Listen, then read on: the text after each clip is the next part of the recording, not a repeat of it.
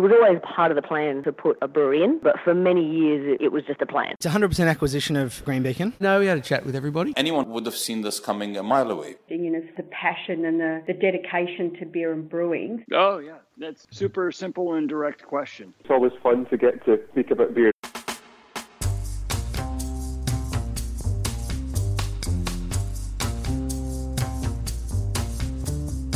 And that's just what we're here to do, talk about beer, or at least have a very interesting conversation about it. I'm Brews News editor Matt Kirkegaard, and this week we have another conversation with Mark Haseman, CEO of Craft Business Accelerator Founders First. We first spoke with Mark in February last year, when Founders First was in its relatively early days and had just taken a stake in Victoria's Jetty Road Brewing and Newcastle's Foghorn Brewhouse. It was an interesting conversation about the business's plans for craft and where they saw their future and the future of craft. It's well worth going back to have a listen to that before you listen to this one, but you don't need to. Since then, it has invested in 4 further craft breweries, 3 distilleries, and announced plans for some hospitality venues. Not to mention raised almost $16 million in an IPO. If that wasn't enough, as we were about to record this podcast, Mark told me he wanted to announce Founders' first major new rebrand, a new industry-facing identity, Mighty Craft, an all-encompassing brand that aims to position the company as a leader in the independent craft beer industry. What can I say? You heard it here first, folks. It seems as though our last conversation led directly to a number of breweries approaching Founders First, and as the phrase craft beer business increasingly shifts the emphasis from craft to business, it's always interesting to hear the insights of those deeply involved in it. Enjoy this conversation with Mark Haseman. Mark Haseman, welcome back to Beer as a Conversation. Thanks, Matt. Good to be back. Thanks for having me. Oh, mate, it's a pleasure having you back, and it's been something that I've wanted to since our first chat, which is well and truly, 18 plus months ago when we first launched, when you'd gone to market, had started making a couple of acquisitions, and hasn't life changed so much since then? Oh, it certainly has in so many different ways, and we've long overdue for a chat. So look forward to having a bit of an update this morning. Now, funnily enough, when I was, because I've been trying to tee this up for a while, and you guys have had a string of announcements, and we've also had this little thing called COVID get in the way. But when I had a list of questions I wanted to ask this week, when we had the date set, I went back and listened to our initial podcast just to have a frame of reference to see how things have changed. And a lot of those questions were very much the same. So I'll actually direct listeners back. It was a really interesting interview when we spoke back then that set the foundations for what you were hoping to achieve. But what we might do is pick up from there and just see what's changed, because you had just announced the acquisition of Foghorn in those days. Since then, there's been a string of I think at least 4 craft breweries, distilleries, you've got some hospitality. So maybe in your own words, you can sort of tell me how Founders First has gone since we last spoke, and I can then just sort of amplify that with a few additional questions. Yeah, so look, we've had a big 12 plus months since we last spoke. The listeners will probably be aware that Founders First Limited is our ASX ticker, and we listed last December, which was a very big finish to what was a very busy year. And I think we were really pushing hard to list because we just wanted to make sure that we were on the boards and that we then had the flexibility going forward to enable the growth for our partners. And so fortunately, given how the world has changed since then, we're very pleased that we did that. No doubt the COVID disruption has been massive for everyone, really, and very difficult for a lot of people to get through. And as you know, I'm based in Melbourne, and it's been a really tricky time with this second wave. But look, we're really proud of what we've achieved since last we spoke. Following listing, we started to really build out the team at Founders First, and I'm really proud of the collection of highly capable people that we've brought in, and from diverse backgrounds largely, and huge passion for our industry and what it's all about. As I'll talk to in a moment, we're really starting to develop out a portfolio or family of businesses, if you like, and brands that are really going to set us up for strong growth in the years to come. And despite COVID, I guess we've seen some great results of late, where it's probably to some extent played to the strength of craft and independent craft in particular, which typically is stronger in the off-premise and in package. So we've seen, even in the last quarter, Q4, for us, we really saw independent craft grow at nearly 50% over that period, which is, 3 times more than mainstream beer. So that's a great result for all the independent craft players out there, and our portfolio performed extremely well in light of that as well. So, really wrapped with the progress we've made.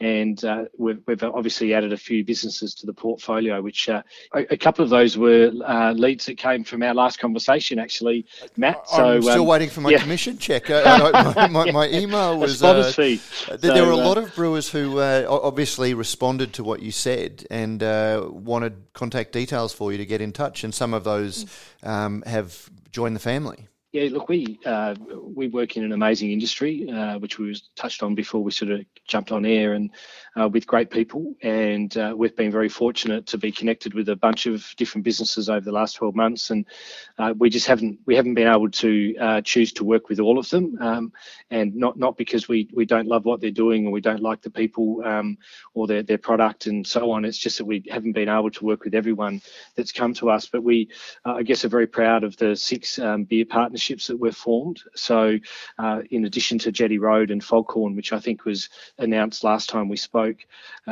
we have added Slipstream to the portfolio, along with Ballistic out of Brisbane, Spark out of South Australia, and Source out of the inner west of Sydney. And all of those businesses and brands and founders are terrific people. That portfolio of brands is growing really strongly for us, and we're really enjoying working with all of those founders. So in terms of those beer businesses, I guess we really integrated those in, Matt, in November, also really December, January, actually, as we started to take on the sales and get organised and work with them. And obviously one of the unique things around our model is each of the businesses we partner with or invest in have different strengths. So what we like to do is work with those partners to make sure we're both clear on what the strengths are and let them play to their strengths, so we can then cover their gaps and really help scale and grow the business. So I think all of them are starting to really hit their straps, and we had our biggest month in beer in July ever, even bigger than December. So I think the brands are really starting to hit their straps, and the working relationships back with our brand partners and the founders is going extremely well. As I've watched the portfolio evolve and I've seen the brands, you also have obviously an eye on hospitality as being something you want to develop in the future. You must be fairly pleased, having heard what you just said, that part of the business wasn't too far down the track when COVID hit, and you were able to get the benefits of being a primarily packaged-based business. Yeah, so look, I think what's really important in building out the beer brands, and I'll come to spirits in a moment, but building out the beer brands, this sense of local connection, this sense of place, and to understand who the founders are and what their story is really important, I think, in craft beer. And so for us, having a geographic spread has been important, and that's helped insulate us to some extent from the highs and lows of COVID. But the venues really are important to give people that opportunity to really connect to the brand. And so in each of the cases with all of these, except, will Spark have their own brew pub as well, but don't have a huge production facility. But all of the rest have, strong brew pubs, production in their own right. And that really helps people connect to the brands and to the brewers in this case, which we think is critical. Expanding further into venues is something we obviously want to do more of, because we think we can then take the brands to more people. But yes, we have put on hold a couple of the venue developments, fortunately, given COVID. And I guess at this stage the wholesale business has taken front seat, but most of the venues are starting to come back online now and starting to really fire up, which is great. In particular, a couple that we have in really big Australian or iconic Australian tourism regions. And as people can't travel now overseas, the venue we have in the Hunter Valley, which has had a bit of press the last couple of days, because we're turning that into the Foghorn Brewery Hunter Valley. That venue's been very busy. And it's the old Potters venue there at the Hunter. And then Kangaroo Island Spirits, of course, which is one of our spirits businesses.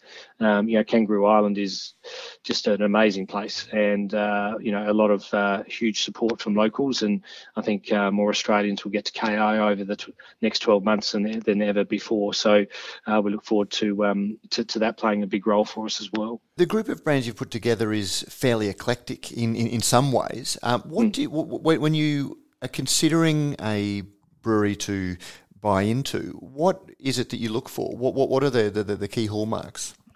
Yeah, I think what we really look for is firstly good founders and good people to work with.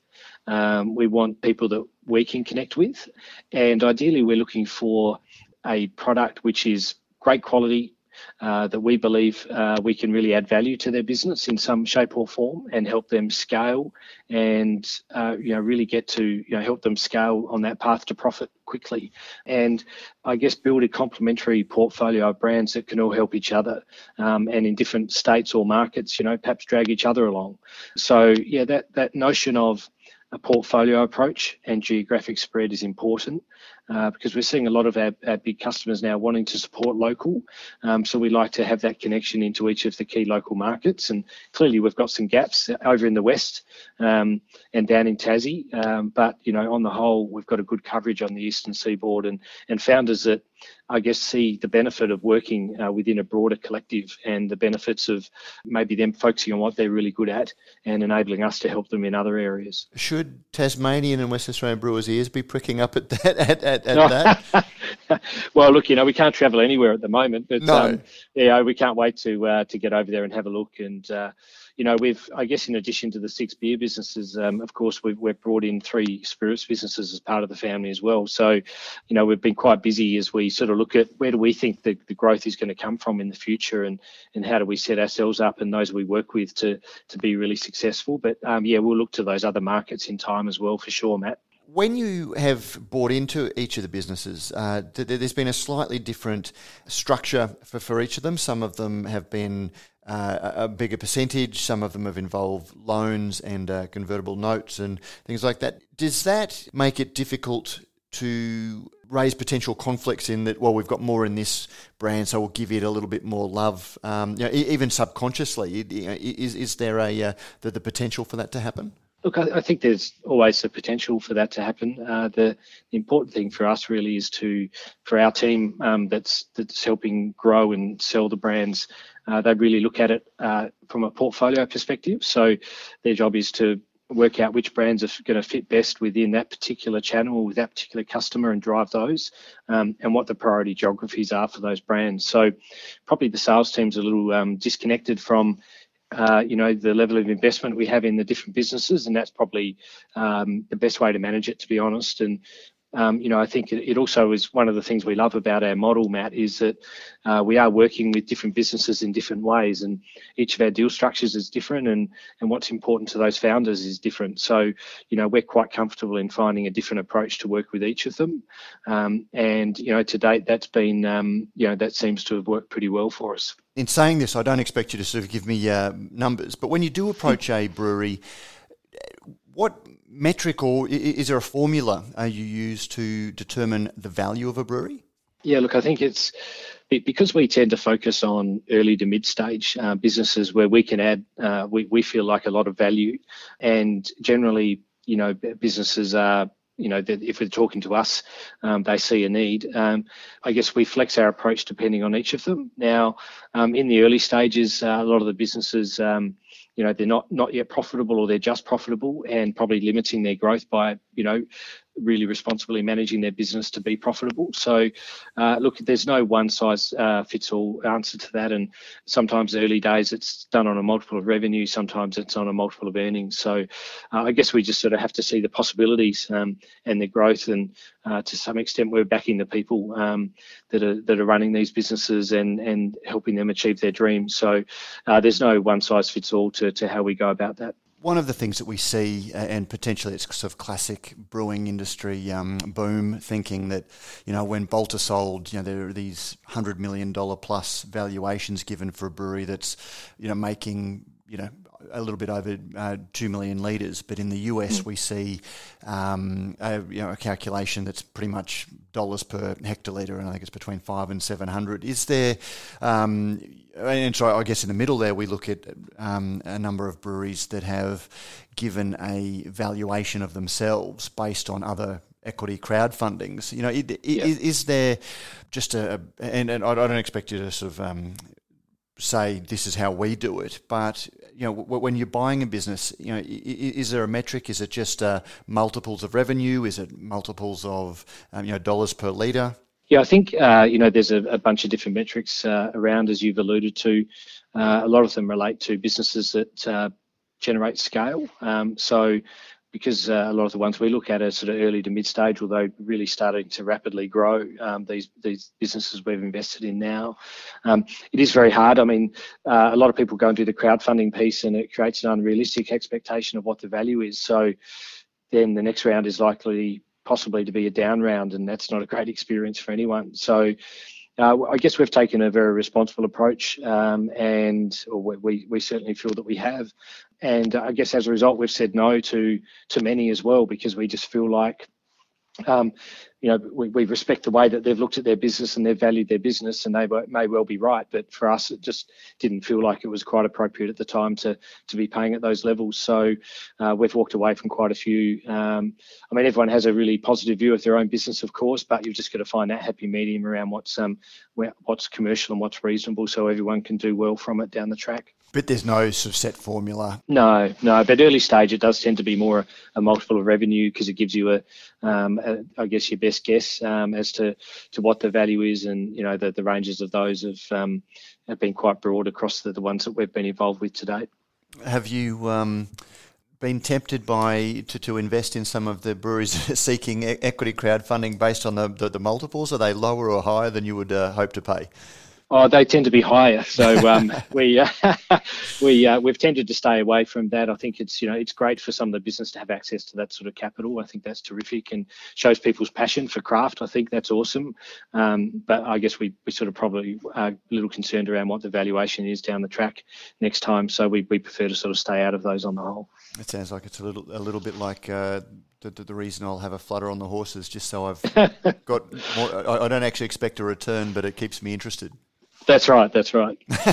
Obviously, we've talked a bit about beer there, but we've also invested into 3 spirits businesses, and we're really proud of those businesses and our association with them. So firstly, Kangaroo Island Spirits, which is one of the most awarded gin businesses in the country.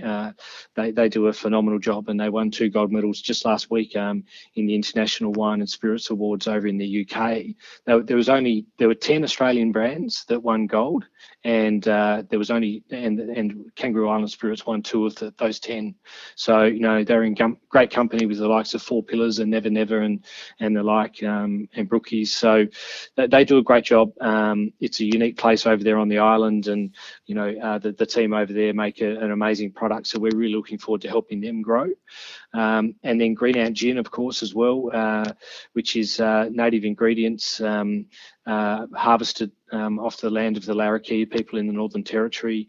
That's with Daniel Motlop, who I know from my days at Port Adelaide.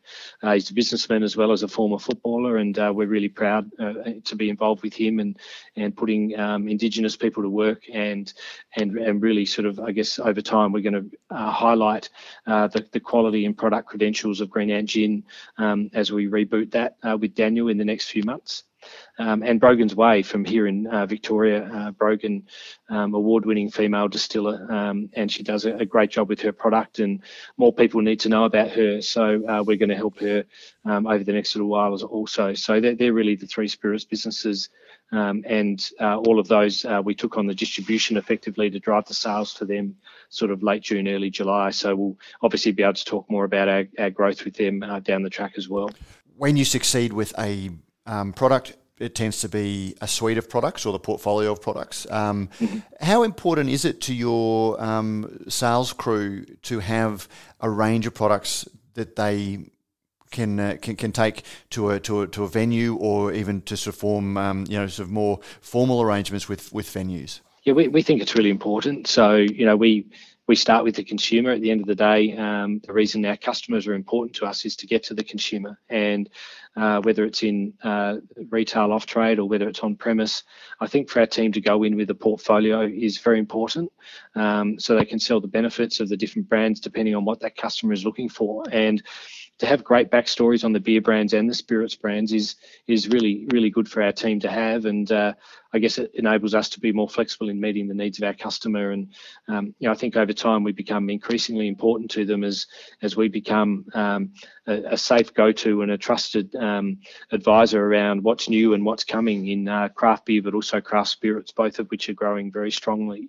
And we can help provide a leadership role to help them down that path, because it's a really important part of their profit going forward. And we know that, and they know that. So I think the portfolio approach is really resonating, and will increasingly do so as our team gets comfortable selling the range. Now, I teed this up just as a follow-up to catch up on all things, and you've had an IPO listing since we last spoke, but today you're also sort of springing on me a new announcement as well. Yeah, look, I guess we've done a lot of reflecting over the last little while, and our model has certainly evolved as we discussed when we first caught up, Matt.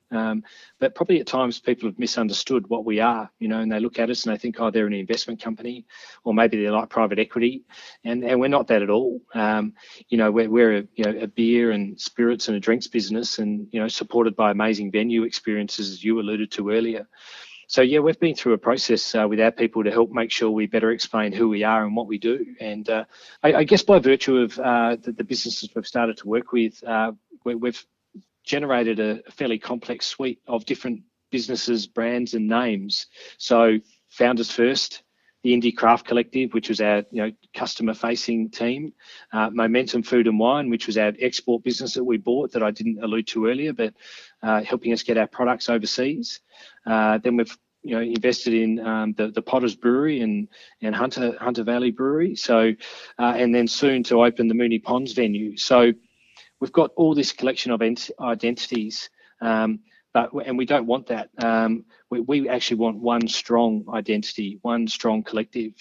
So, Matt, what we're doing over the next couple of days is actually getting out there and launching a new industry-facing identity that better sums up what we're all about, and that is Mighty Craft.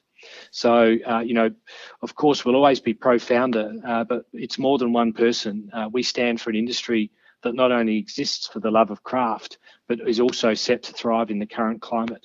So we're launching Mighty Craft as our industry-facing brand, and what that means for us is that celebrates the fact that we're a powerful collection of people, products and places with one overarching love of craft and this notion of being stronger together, which I'll allude to shortly, but has definitely never been more prevalent than over the last sort of 3 to 6 months on the back of COVID, stronger together. And so we're launching a new industry-facing name, Mighty Craft, that all of our businesses that from Founders First perspective will operate under. So you'll still be Founders First, but this will just be the consumer-facing brand?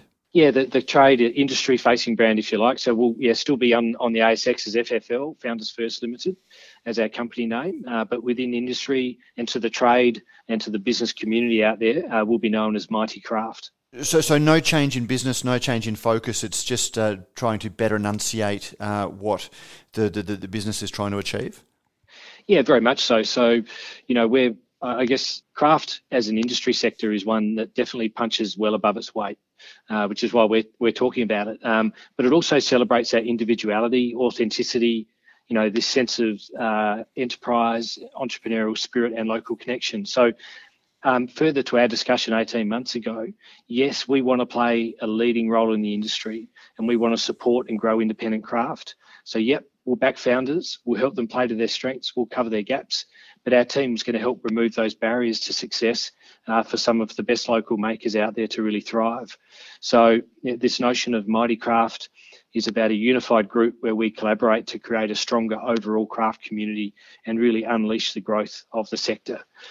So the essence of what we do hasn't changed, but just how we describe ourselves has, so that we can try and capture the essence of what Mighty Craft is all about. Have you found, and I'll admit freely that when we first spoke, or before we first spoke, I was a little bit under a misapprehension of exactly what the Founders First model was, because it is fairly unique in the Australian landscape and even nationally. And most times you see businesses investing in craft breweries, it seems to be private equity or investment with a short-term investment horizon. But you guys are...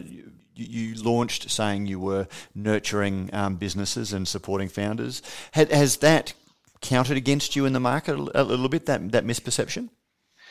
A little bit. I think, people haven't fully understood what we do. And, one of the reasons we wanted to list was to have liquidity in perpetuity. So there's no event that has to happen for people to do well out of investing into Founders First or backing our brands. The liquidity is there ongoing, and that enables us to build strong, sustainable businesses over time and build them the right way, which is what we want to do. So, we're not in this for a sugar rush.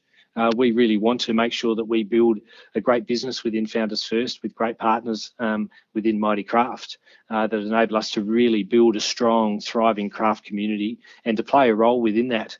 For those brands we've invested in and businesses we've invested in, but ideally we help create a stronger craft community overall. I think that misunderstanding has hurt us a little bit, but hopefully by virtue of what we do now going forward, it is going to simplify and make sure people understand what we really do.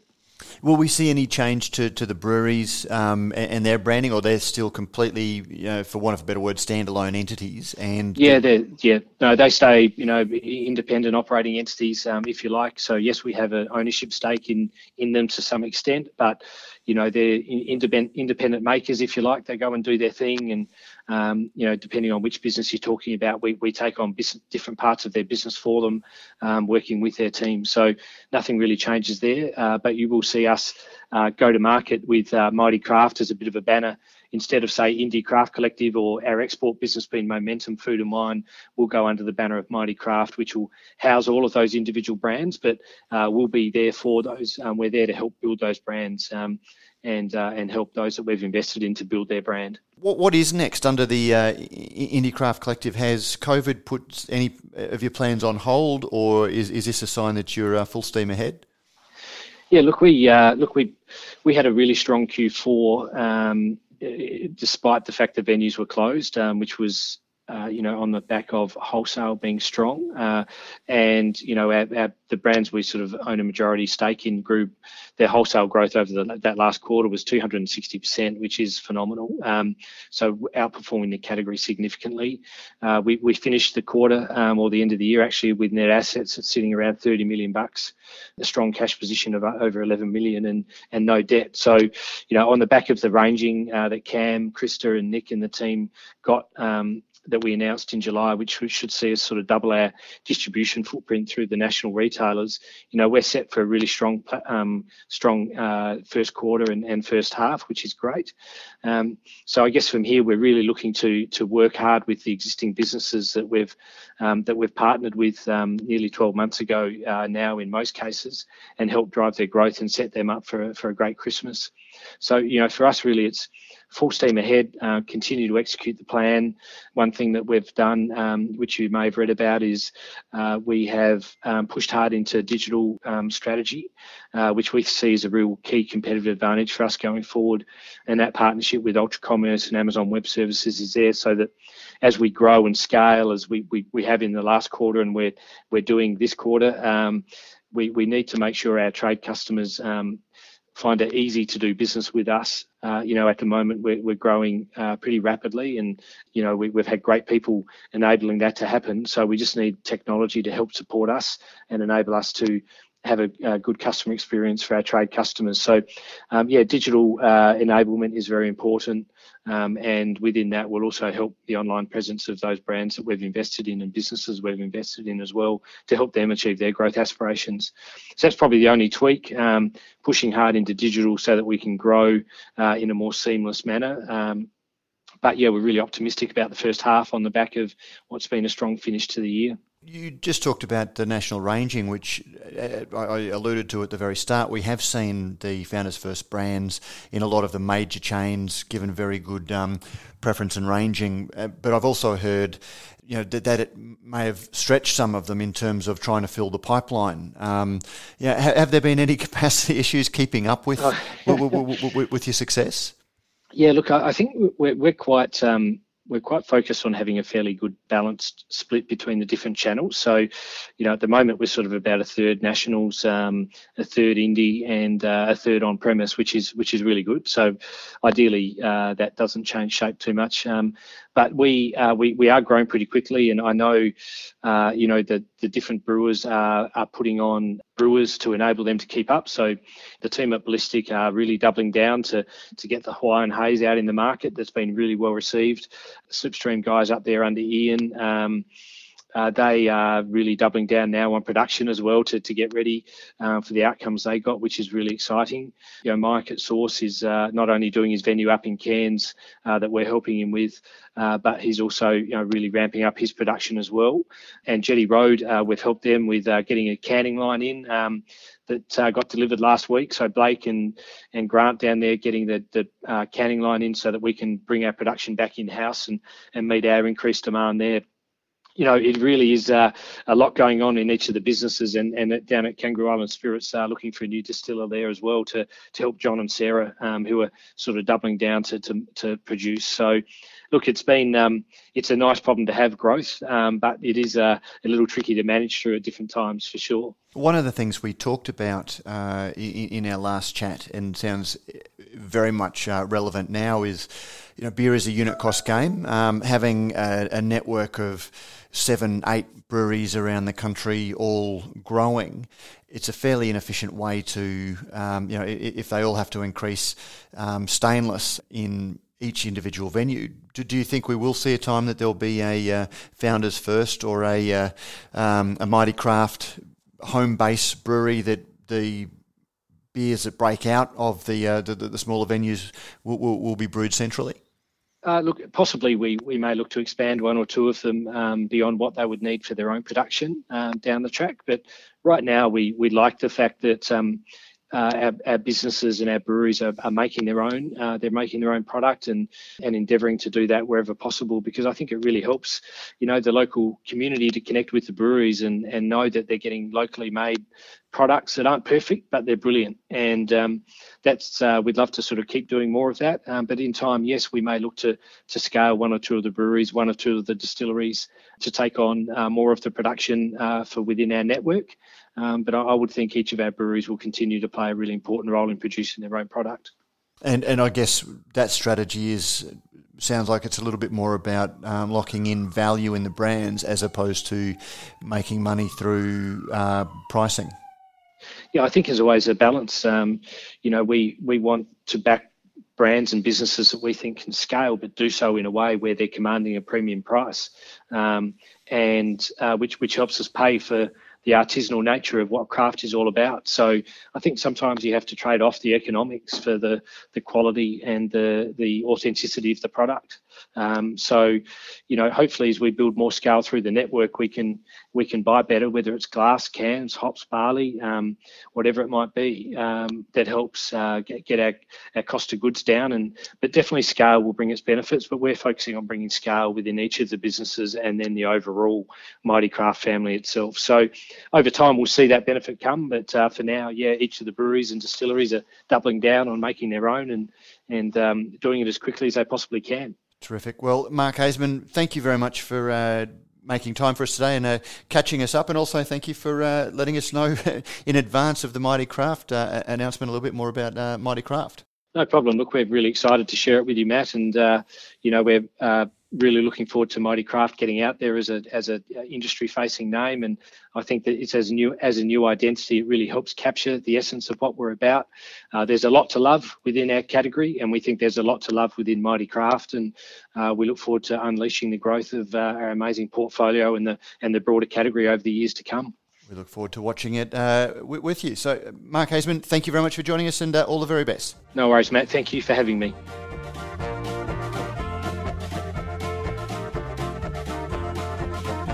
And that was Mark Haseman. Radio Brews News is proudly presented by Cryer Malt.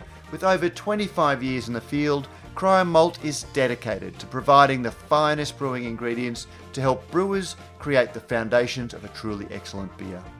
Your premium brewing partner and proud sponsors of this, and this is Beer as a Conversation. Don't forget, if you like what we do at Radio Brews News, you can help us out in a number of ways. You can sponsor the show, either by a small monthly contribution or through a one-off donation. You can find details in the show notes. You can review our podcast on iTunes or your favourite podcasting service. Let us know what you think and help others discover the show. Finally, you can tell us directly what you think by sending an email to producer@brewsnews.com.au.